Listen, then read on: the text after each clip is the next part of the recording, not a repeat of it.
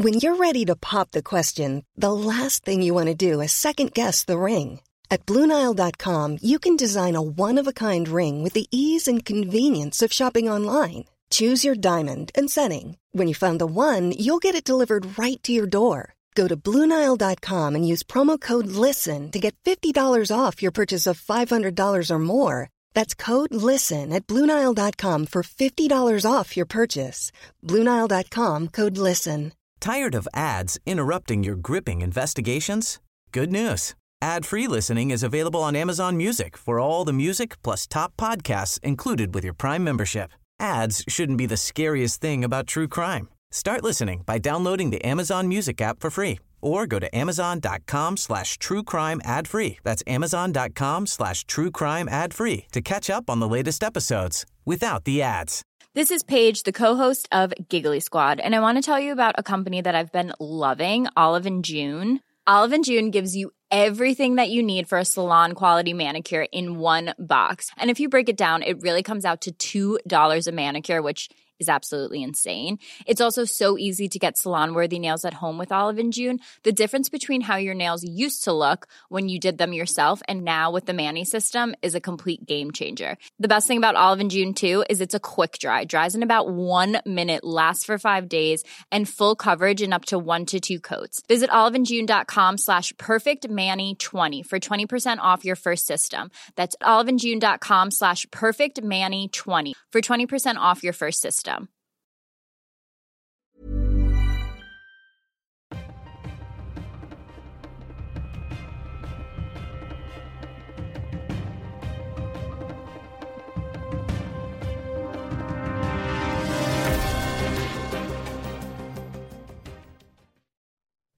Så där då, mina vänner, då ska ni vara varmt välkomna till ännu ett nytt avsnitt av dagens Juridikpodden. Denna onsdag när vi spelar in det här så är det någon form av frihetsdag, får man väl säga. Det är åtminstone frihetskänsla när man vaknade i morse och kunde konstatera att de regler, rekommendationer, restriktioner som har omgärdat de senaste 2 åren mot bakgrund av coronapandemin är borttagna. Stefan, hur firade du när du vaknade i morse? Var det en Gunde Svan-frukost eller kastade du dig in till redaktionen bara? Jag bara kastade mig in till redaktionen, glad över detta, och hade satt på mig såna här särskilda glittriga kläder för att fira det med champagne och så här. Nej, jag firade det inte alls, utan jag tycker i och för sig att det är bra att man nu har tagit bort det här. Man får inte glömma att det handlar om ganska starka inskränkningar av vanliga fri- och rättigheter för enskilda, och att det är något som ska användas med stor restriktivitet, och när man då på medicinska grunder och utifrån ett allmänt, ska vi kalla det för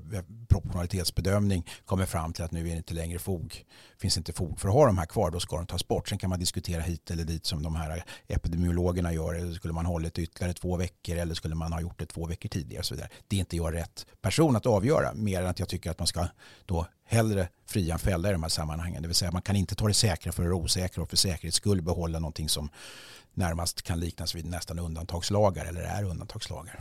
Så moget svar, det är liksom både hängslen och livrem på en gång. Tycker du så? Det var väl en åsikt av rang. Jag tycker att det är bra att man tog bort restriktionerna. Jag säger bara. Har du börjat betygsätta dina egna åsikter? Det var en åsikt som är av rang i den meningen att det var så att säga tydligt framfört. Sen gav jag möjligtvis nyanserad bakgrund till att jag har den åsikten. Men... Ja, bra. Lyssnarna får avgöra själva. Men det är farligt om den här podden håller på att stiga dig åt huvudet, känner jag. Du börjar betygsätta dina egna åsikter. Det var inte min avsikt. Bra. Hörrni, vi ska inte fastna i coronapandemin. Vi har pratat om det så mycket tidigare. Vi får se hur den utvecklas. Däremot så ska vi gå väldigt kort bara tillbaka till det vi pratade om förra veckan. Och den här så kallade avkragningen av biskopen i Visby. Vi fick ett väldigt initierat mejl av en lyssnare, vilket vi är väldigt glada för, i helgen, som hade vissa synpunkter på den diskussionen som vi hade fört. Och jag får väl börja med att ta ett steg tillbaka direkt. Jag sa felaktigt att avkragning var ett fint kyrkospråk. Det menar den här mejlskrivaren att det är inte alls, utan det är media som har skapat det ordet, utan det handlar om att den här personen förklaras obehörig att utöva kyrkans vigningstjänst på fint kyrkospråk. Sen så hävdar personen i fråga att anledningen till att ansvarsnämnden fattade det här beslutet är inte att han var otrogen, den här biskopen, utan det handlar närmast om en förtroendefråga, och och frågan om hur han har hanterat frågan kring sitt äktenskapsbrott. Vad säger du, Stefan, om de här påpekandena? Vi får väl ändå erkänna oss besegrade, höll jag på att säga. Ja, besegrade vet jag inte, men jag är jätteglad att människor som är intresserade av sånt här och kunniga hör av sig. Det ska de ha stort tack för, att de orkar skriva det till oss. 2, jag i sak har säkert den här lyssnaren, och som för övrigt är jurist och på något sätt kunnig i de här frågorna, naturligtvis rätt. Och i sak så kan det vara, så inte bara kan det vara så, det är ju så också. Om man däremot i det vardagliga språkbruket möjligtvis tittar på det här utifrån ett sådant perspektiv, så kan man liksom konstatera att Svenska kyrkans eget pressmeddelande skriver att beslutet innebär att den här biskopen med omedelbar verkan inte längre har behörighet att tjänstgöra som biskop, präst eller diakon i Svenska kyrkan med de uppgifter som förutsätter vigning till uppdrag inom kyrkans vigningstjänst. Så att där ingår ju då i någon mening i contrario det som den här inskrivaren påpekar. Men de facto så får han då det blir som att få sparken som biskop. Jag tror att det möjligtvis var det uttryck det själv använde. Och det är så att säga vardagligt språk. Det är samma sak som att man i pressmeddelandet skriver att i beslutet konstaterar ansvarsnämnden bland annat att han under ett par år haft en relation utanför äktenskapet och att genom sitt agerande så har han brutit mot sina avlagda vigningslöften, precis som inskrivaren skriver. Men det här är ju bakgrunden till det. Men rätt ska vara rätt, och än en gång, det är bra att man hör av sig, och vi är inte de som är de, så vi medger gärna de formfel som vi har gjort här. Verkligen, och för sakens skull så ska vi väl också säga punkt 3 i det här mejlet som har kommit, så understryker personer i fråga att det här beslutet grundar sig inte i budorden utan i vigningslöftena. Så att då har vi rätt ut det här och så går vi vidare.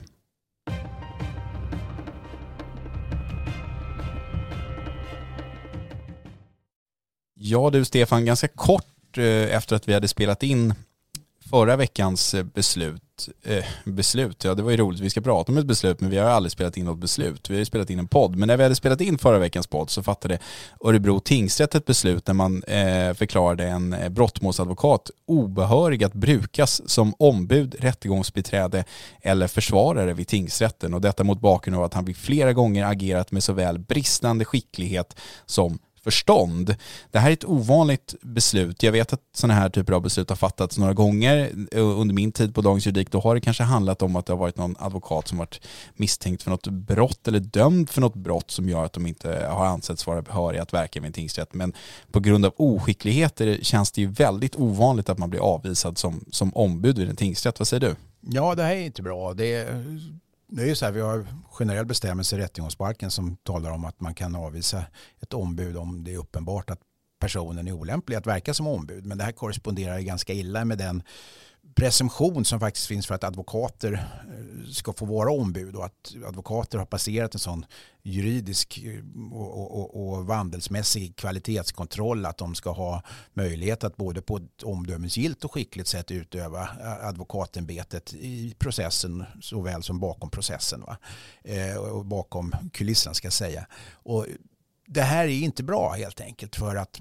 man går så långt som man säger att en ledamot av samfundet är oskicklig att verka i domstol. Så oskickligt att han inte ska få verka här tidigare. Och jag har ju en uppfattning kring det här med att gång på gång i det här sammanhanget så rör det ju en person som tidigare har varnats av samfundet för liknande företeelser och även andra saker.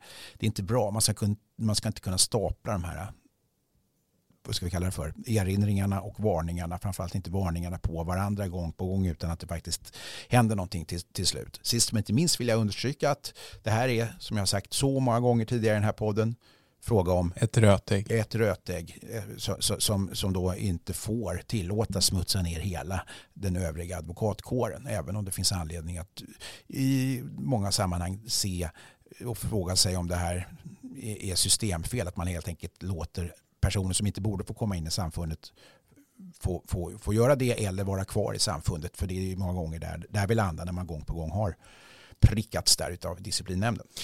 Om vi ska göra den här advokaten lite rättvisa, vilket jag tycker att man kan göra när vi pratar om det här beslutet, så ska vi säga det att i det här beslutet som är fattat av Örebro tingsrätt så lyfter man upp beslut i ett antal mål där den här advokaten har fått sina kostnadsräkningar prutade, och sen så pekar man på ett beslut från ett tvistemål i en annan tingsrätt där advokaten under flertal tillfällen under såväl förberedelsen som huvudförhandlingen visat sådan oskicklighet och sådant oförstånd att han till slut avvisade som ombud i målet. Och då tycker jag man kan säga så här att man som advokat ibland blir prutad på sina kostnadsräkningar. Det behöver ju faktiskt inte nödvändigtvis betyda att man med uppsåt, för att använda en juridisk term, har myglat eller fuskat eller saltat sina kostnadsräkningar. Så det tycker jag är en sak. Däremot tycker jag det är mycket allvarligt att man av en tingsrätt, oavsett vilken tingsrätt det är och oavsett vilken måltyp det handlar om, anses vara så pass oskicklig att man så att säga inte anses behörig att verka vid domstolen. Men jag tycker att det är viktigt att vi som Dagens Juridikpodden ändå kan skilja på de här olika typerna av kritik som tingsrätten riktar mot advokaten, eller vad säger du? Ja, det är viktigt att man kan skilja på att man har kryddat räkningen uppsåtligen för att få mer betalt än vad man egentligen har lagt ner tid på det, kontra att man har lagt ner mer tid på ett ärende än vad som egentligen krävdes för ärendet utifrån ärendets karaktär. Det tycker jag också är jätteviktigt, och det ena är ju straffbart och det andra är ju snarare en övernitiskhet till förmån för sin klient, och man ska nitiskt och redligt tillvarata klientens intresse som advokat, så att där har du en poäng, Ville. Det som tingsrätten, Örebro tingsrätt, skriver i det här fallet, det är ju, de konstaterar i beslutet att advokaten uppträdde främst som offentlig försvarare vid Örebro tingsrätt, men att man ändå väljer att beakta Stockholms tingsrätt beslut att avvisa den här advokaten som ombud i ett tvistemål. Det gör man för att det, citat, understryker advokatens bristande lämplighet i sin yrkesroll. Enligt tingsrätten är det, citat, anmärkningsvärt att en medlem av samfundet överhuvudtaget kan förfara på ett sätt som gör att han gör sig förtjänt av sådan kritik. Det är svidande kritik från lagmannen i Örebro tingsrätt. Ja, och jag återkommer till det här med de här upprepade erinringarna och varningarna som kan staplas på varandra. Jag tror att det generellt sett i livet, och det gäller oss alla i privatliv såväl som arbetsliv, vare sig man är advokat, journalist, läkare, vad man nu må vara, så är det så att man kan alla, och det gör vi, göra oss skyldiga till misstag och både mindre allvarliga och mer allvarliga misstag i livet. Och en del av att vara människa är ju att man lär sig av sina misstag och går vidare och ser till så att det inte upprepas igen. Men människor som går igenom sitt liv med samma misstag gång på gång, och där det dessutom både utreds och dokumenteras väl, som man får anse att till exempel Advokatsamfundets disciplinnämnd gör, då kan man fråga sig, är det här människor som inte har förmågan att lära sig av sina misstag och som tänker fortsätta att begå de här misstagen, eller vad det nu må handla om? Ja, därför så tror jag att man ska inte kunna få hur många varningar som helst, vare sig man är advokat, läkare eller vad man nu må vara, utan då är det tack för kaffet som gäller. Jag tycker en annan sak som är intressant i det här beslutet, det är en skrivning som tingsrätten har där man pekar på att den här advokatens agerande i de andra fallen här tyder på en allvarlig brist på respekt för såväl advokatyrket som för det rättssystem han verkar i. Och när man rapporterar som vi gör om den här typen av fall, precis som kvällstidningarna gjorde när det gällde den här advokaten, så hamnar ju fokus väldigt ofta på advokaten. Jag tycker man kan lyfta fram den aspekten att det är ju en oerhörd brist på respekt gentemot klienten i fråga om man inte kan hantera det målet där man agerar exempelvis offentlig försvarare. Jag menar, blir jag misstänkt för ett brott så vill inte jag ha en advokat som inte vet hur man processar i brottmål. Och det är väl det som Advokatsamfundet på något sätt är en garant för när man får en advokat. De ska ju kunna garantera mig att den här personen i fråga är medlem av samfundet. Han kan de grundläggande, eller han har de grundläggande kunskaperna som man måste ha för att få kalla sig advokat. Det är en skyddad yrkestitel. Och det är där någonstans det brister för mig, tycker jag.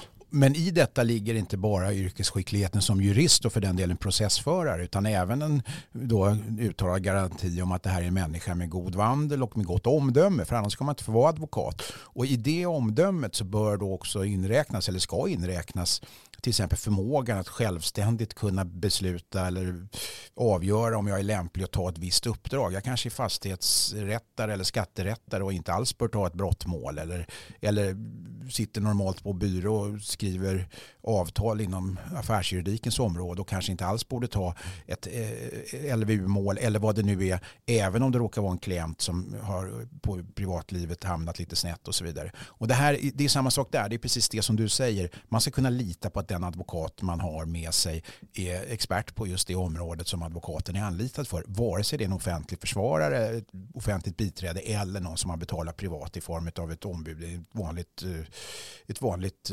dispositivt tvistemål. Va? Men om vi nu tittar på de här uppmärksammade uteslutningarna, vi tittar på det här beslutet, vi tittar på annat som vi skriver på Dagens Juridik där advokater prickas, varnas eller på något annat sätt kritiseras för sin yrkesutövning. Hur ska samfundet komma till rätta med det här? Och vi har pratat om det jättemånga gånger tidigare, men vi tvingas ju prata om det igen när såna här saker händer. Skulle man kunna tänka sig någon löpande prövning av den här advokattiteln, precis som att man kanske måste göra en synundersökning då och då för att behålla sitt körkort, eller man pratar om fler säkerhetsprövningar av människor som är säkerhetsklassade inom polisen till exempel, att det ska göras oftare så att man skulle upptäcka om folk beter sig på ett sätt eller har kopplingar utanför arbetet som gör att man inte är lämplig att arbeta som polis eller något liknande. Tror du man kan ta fram något sånt system eller är det helt otänkbart? Jag vet faktiskt inte, därför att i vissa andra yrken, till exempel polisyrket, så finns det då en statlig offentlig anställning som omgärdas av den tillsyn som de också ska ha på sig. Advokater kan ju verka som bekant på en enmansbyrå och den enda tillsyn så att säga, dagligen som kan finnas utav dem, det är från klienter och då möjligtvis om de verkar i domstol från domstolarnas sida. Och i det avseendet så är det väl bra. Man ska inte överarbeta de här grejerna heller. Det är inte bra att domstolar och sitter och skriver sånt här om det inte är befogat. Det vill jag verkligen understryka. Men jag vet inte. Alltså, du landar lätt då i att det ska handla om någon form av kunskapstest. Och det är väldigt svårt att mäta omdöme och vandelsprövning med mindre än att du då börjar gå in igen och titta på formella register och blir du föremål för allvarlig brottslighet som du själv fälls för eller obestånd eller sådär, då brukar ju det upptäckas så att då kan du inte fortsätta som advokat. Va? Men det är ju någonstans vi ser att advokatkåren växer hela tiden. Jag vet inte om antalet anställda på advokatsamfundet har växt i samma takt som antalet medlemmar i samfundet har växt. Jag menar, om det nu är så att antalet advokater med exempelvis bristande omdöme eller bristande kunskap eller på något annat sätt skapar problem för advokatsamfundet, kanske det är dags för dem att se över, jag vet inte, disciplinverksamheten. Ska man ha tätare möten? Ska man sätta ökade krav på domstolarna att liksom komma med den här typen av beslut eller åtminstone uppmärksamma advokater som på olika sätt inte sköter sitt jobb? Eller hur ska man komma till rätta med problemen då? Alltså, jag tror ju absolut att samfundet har ett stort ansvar och en stor börda att bära i det här. Därför att bara det faktum att vi sitter här och pratar om det, bara det faktum att det skrivs om i media och tidningar, det kan man tycka vad man vill om. Men det är ju sig ett problem. Och då återkommer man med en papegojas envishet till det här då påståendet om att advokatkåren förtjänar samma höga förtroende som då, om vi säger, motparterna då, i varje fall på brottmålssidan, det vill säga åklagarna. Och man har alltid eftersträvat att advokater ska ha samma kompetens juridiskt som till exempel ordinarie domare och så vidare. Och så vidare, va? Och om det blir alldeles för mycket sånt här så är det naturligtvis så att det blir bara en papperstiger, det blir en chimär, och de argumenten som framförs då med all rätta från advokathåll om just kravet på equality in arms i rättssalen, det blir på något sätt det blir just en chimär. Det är ingen som kommer ta det på allvar om det här är inte någonting man kommer till rätta med. Och där tror jag att du har en stor poäng med att hur det ska gå till kanske vi inte ska varken spekulera i eller kunna svara på här i den här podden. Men samfundet borde i varje fall se över sitt system för hur de ska kunna fortlöpande kontrollera att fler advokater inte hamnar i det här nätet. Ja, men det tror jag att man måste göra, för vi har tidigare hyllat det här att man såg över det här sanktionssystemet, och det är väl jättebra nu att man ska kunna få högre straffavgift och sådär om man ertappas med att begå den typen av handlingar som man inte får göra som advokat. Men det löser ju inte problemet. Det har vi varit inne på tidigare. De allvarligaste förseelserna kommer man inte lösa med det problemet. Jag tror att samfundet måste se över sitt kontrollsystem. Alltså det handlar inte om att man ska straffa personer som bryter mot god advokatsed hårdare, utan det handlar om att man ska stävja att advokater bryter mot god advokatsed. Sen om det handlar om att återinföra en 5-årsregel för inträde eller om det handlar om något annat, det vet jag inte. Men mitt tips till Advokatsamfundet, se över det här för att det börjar bli väldigt jobbigt. Ja, och därutöver så... Jag ska inte avbryta det, Stefan, men det som händer är att det blir en häxjakt på advokater som missköter sig. Jag menar, för några år sedan hade det nästan varit otänkbart att en stor kvällstidning skulle skriva om att en brottmålsadvokat förklaras obehörig att verka i Örebro tingsrätt. Men det är det ju inte idag, och det är ju mot bakgrund av vad som hänt tidigare. Och det man då journalistiskt eller publicistiskt åberopar som grund för att publicera och skriva om den här typen av företeelser, det är ju naturligtvis det faktum att de allra flesta människorna i Sverige känner till att man som offentlig försvarare uppbär sitt arvode från staten, och därmed finns det och ett stort berättigat allmän intresse av att kunna få det här fortlöpande rapporterat och genomlyst även i vanlig media. Det kanske till och med så att vanlig media har varit dåliga på att granska och hålla koll på advokater tidigare. Även om det till stor del bygger på den rapportering som Dagens Juridik har, som många gånger hamnar numera i media av det så att säga bredare slaget, så kanske man borde ha gjort det mer tidigare, vad vet jag. Vi får väl se, vi lär ju återkomma till det här ämnet, har vi sagt varje gång, och vi har aldrig gjort lyssnare besvikna i alla fall. Så att, låt oss prata mer om det här nästa gång någonting händer.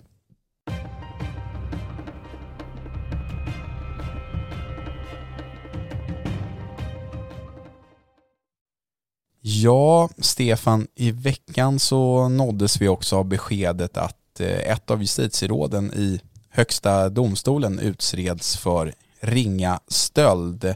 Det här justitierådets advokat har till Expressen bekräftat att justitierådet i fråga kommer att godta ett strafföreläggande, och det står också klart att justitierådet i fråga har varit sjukskriven sedan en tid tillbaka och inte kommer att återvända till sin tjänst som justitieråd i Högsta domstolen.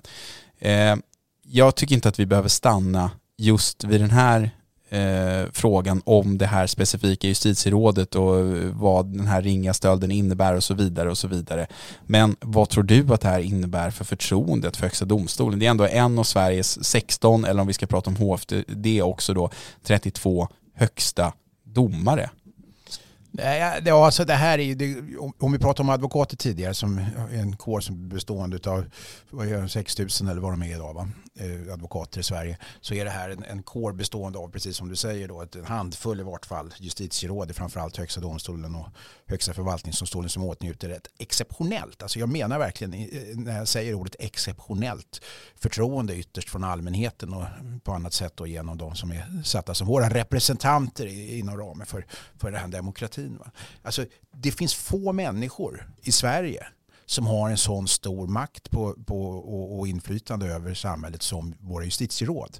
Och det är en sån liten grupp att man ska kunna ställa just exceptionellt höga krav på dem. Och förtroendet är som vanligt i de här sammanhangen. När man sitter så på toppen så är det högt att falla och det gör ont när man landar. Och det är precis det som det här gör. Det gör ont för naturligtvis justitierådet i fråga själv. Jag kan inte omständigheterna och bakgrunden. Det enda jag har hört är att det finns en tragisk historia bakom det här, och det kan man inte åberopa mer än som förklaring för att man begår ett brott. Men det har tidigare de ytterst få tillfällen som det har aktualiserats talats om att man som justitieråd då svärta ner i det här fallet rikets högsta domstol. Alltså. En fråga som aktualiseras här, nu var det ju Expressen och får mycket cred idag, men som deras reporter Leif Brännström som avslöjade att det var så här, och då kom det ju fram via domstolschefen Anders Eka som är chef för Högsta domstolen att personer i fråga hade varit sjukskriven under en tid då att den här utredningen pågick. Det finns ingen skyldighet för Högsta domstolens ordförande Anders Eka att gå ut med det här direkt när det sker. Nej, någon skyldighet finns inte. Sen kan vi prata om lämplighet hit eller men då pratar vi om lämplighet istället. Det är å ena sidan ett enskilt personalärende och å andra sidan någonting som får anses ha ett allmänintresse. Jag kan faktiskt Jag har inte reflekterat över den frågan så mycket mer än att jag tyckte det var lite märkligt att justitierådet i fråga är sjukskrivet möjligtvis. Det kan ju hända att personen har nedsatt arbetsförmåga till följd av det här. Det är ju en rent psykiatrisk bedömning som inte jag kan göra. Men normalt när man stänger av personer från statliga tjänster av sådana här förtroendeskäl så är det vanligt att personen i fråga får behålla sin lön under avstängningstiden därför att det är ett arbetsgivarbeslut om att arbetsbefria människan rent formellt. Och jag kan inte svara på det, men jag vet inte om man i ett sånt här sammanhang borde gått ut med ett pressmeddelande från Högsta domstolen. Kanske när det väl är erkänt och strafföreläggandet formellt har godtagits och det är klart att personen i fråga ska sluta där. Då kan det vara av stort intresse att det borde göras. Historiskt så finns det väl ett antal tidigare justitieråd som har begått brott och om inte jag minns helt fel så har inte alla de behövt sluta på grund av det här brottet. Nej, det finns en särskild bestämmelse i grundlagen för att den här typen utav domare ska då det ska vara svårt att avsätta dem och det är demokratiskäl. Man ska inte kunna sparka en domare i Högsta domstolen hur som helst och därför så krävs det att justitiekanslern fattar beslut om att väcka talan vid just Högsta domstolen om att ett justitieråd från Högsta domstolen ska avsättas. Det vill säga HD kan inte självmant för att skydda sitt eget anseende besluta att nu ska vi sparka en domare. Va? Och det har tidigare diskuterats i ett fall när det handlade om ett sexköp från ett justitieråd för ett antal år sedan när justitiekanslern i det sammanhanget tyckte att det var ändå ett bötesbrott och därför så blev det inte fråga om att väcka talan för att få det här justitierådet avsatt.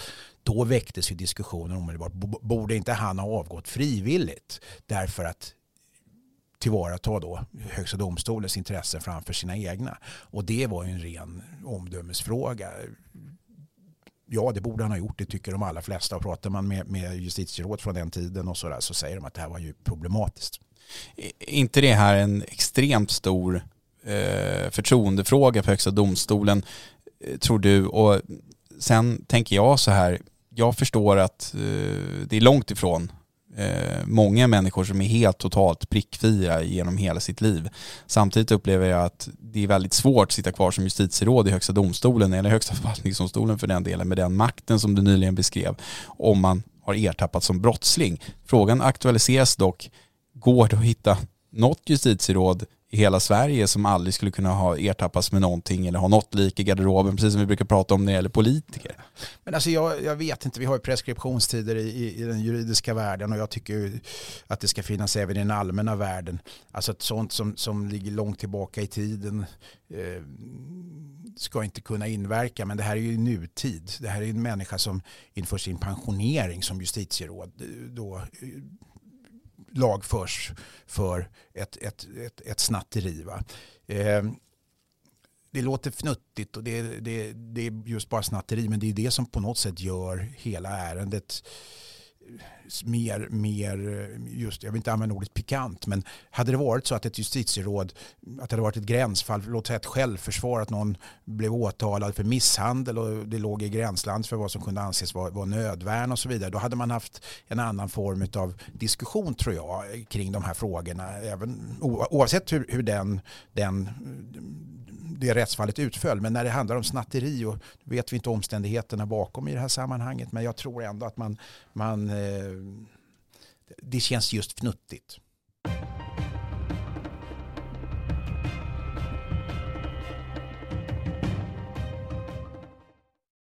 Jag utlovade ju förra veckan att vi skulle prata om det otroligt spännande ämnet kollektivavtal i den här podden. Vi gör mig lite lustig över kollektivavtalet, men det låter ju inte så spännande. Men det ska vi göra nu, Stefan. Vi håller våra löften. Det är precis som jag säger.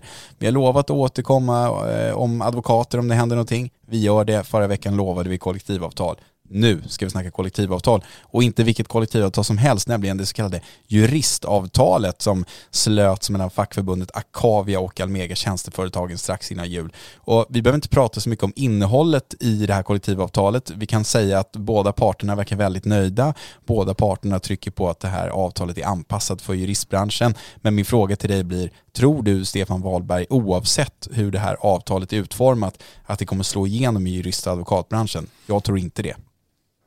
Du föregrep mig där. Ja, alltså jag har svårt att tro det därför att arbetsförhållanden på advokatbyråerna många gånger är sådana att man ändå inte kommer följa det, och då kommer man tänka att så här, ja, även om vi tecknar ett kollektivavtal för att, så att sjunga med änglarna, så vet alla ändå att det kommer vara flitens lampa som kommer lysa till 23.30 på vardagskvällar hos biträdande jurister och advokater som vill bli delägare och så vidare. Då kan man ju för sig säga det att det du pekar på här nu är någonting som båda parterna som har slutit det här kollektivavtalet också pekar på när jag pratar med dem, nämligen det här med att man avtalar bort den här så kallade arbetstidslagen heter det, va? Och man ger istället juristerna 5 extra semesterdagar, och så håller man inte på och berättar att de ska arbeta 8-17, utan det är liksom fri arbetstid som gäller inom vissa rimliga ramar.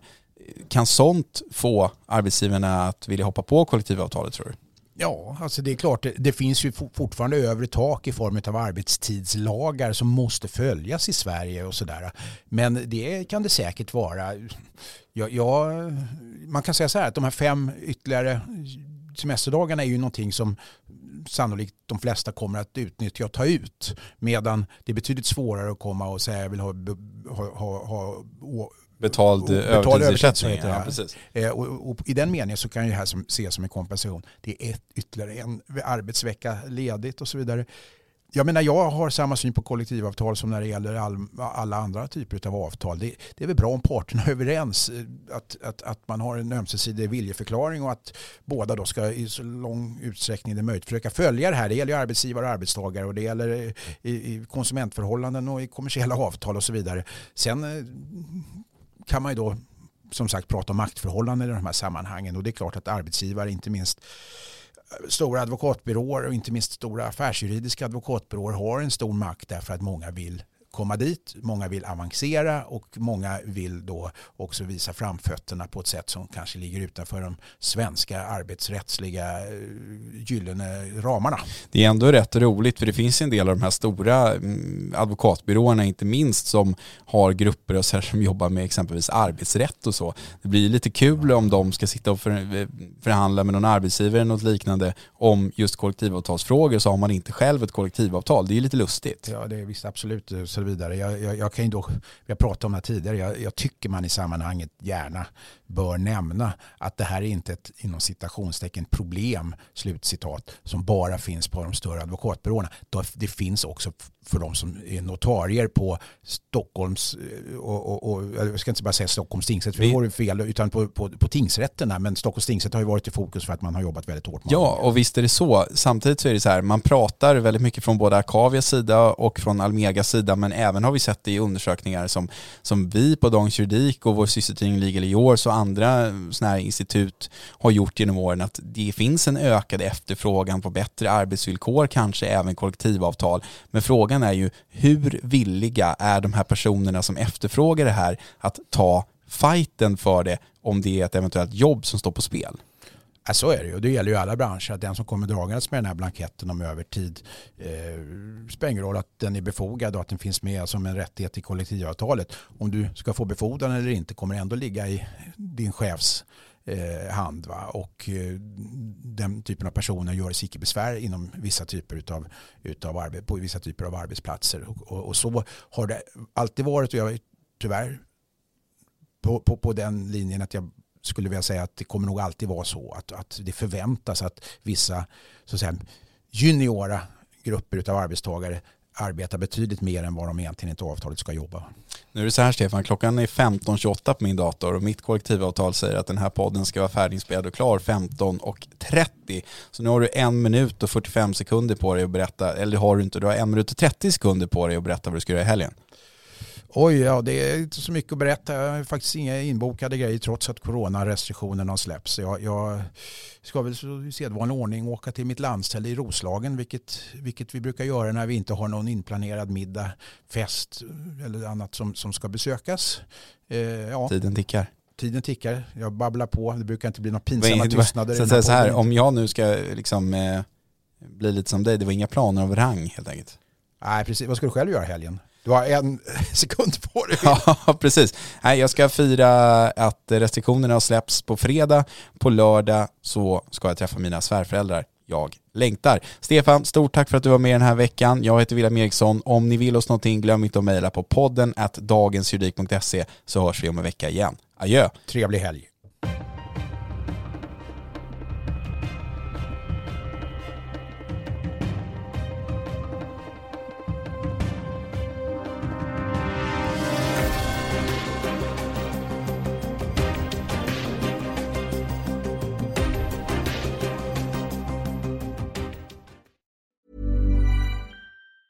Tired of ads interrupting your gripping investigations? Good news. Ad-free listening is available on Amazon Music for all the music plus top podcasts included with your Prime membership. Ads shouldn't be the scariest thing about true crime. Start listening by downloading the Amazon Music app for free or go to amazon.com/truecrime ad-free. That's amazon.com/truecrime ad-free to catch up on the latest episodes without the ads. Summer's just around the corner, so give your body the care it deserves with Osea's best-selling Undaria Algae Body Oil. Created by infusing Undaria seaweed in barrels of botanical oils, it leaves skin silky, soft, and glowing. Plus, it's clinically proven to improve elasticity and deeply moisturize without feeling greasy. It's safe, clean, vegan skincare. Get 10% off your first order at OseaMalibu.com with code GLOW, plus free shipping on orders over $60.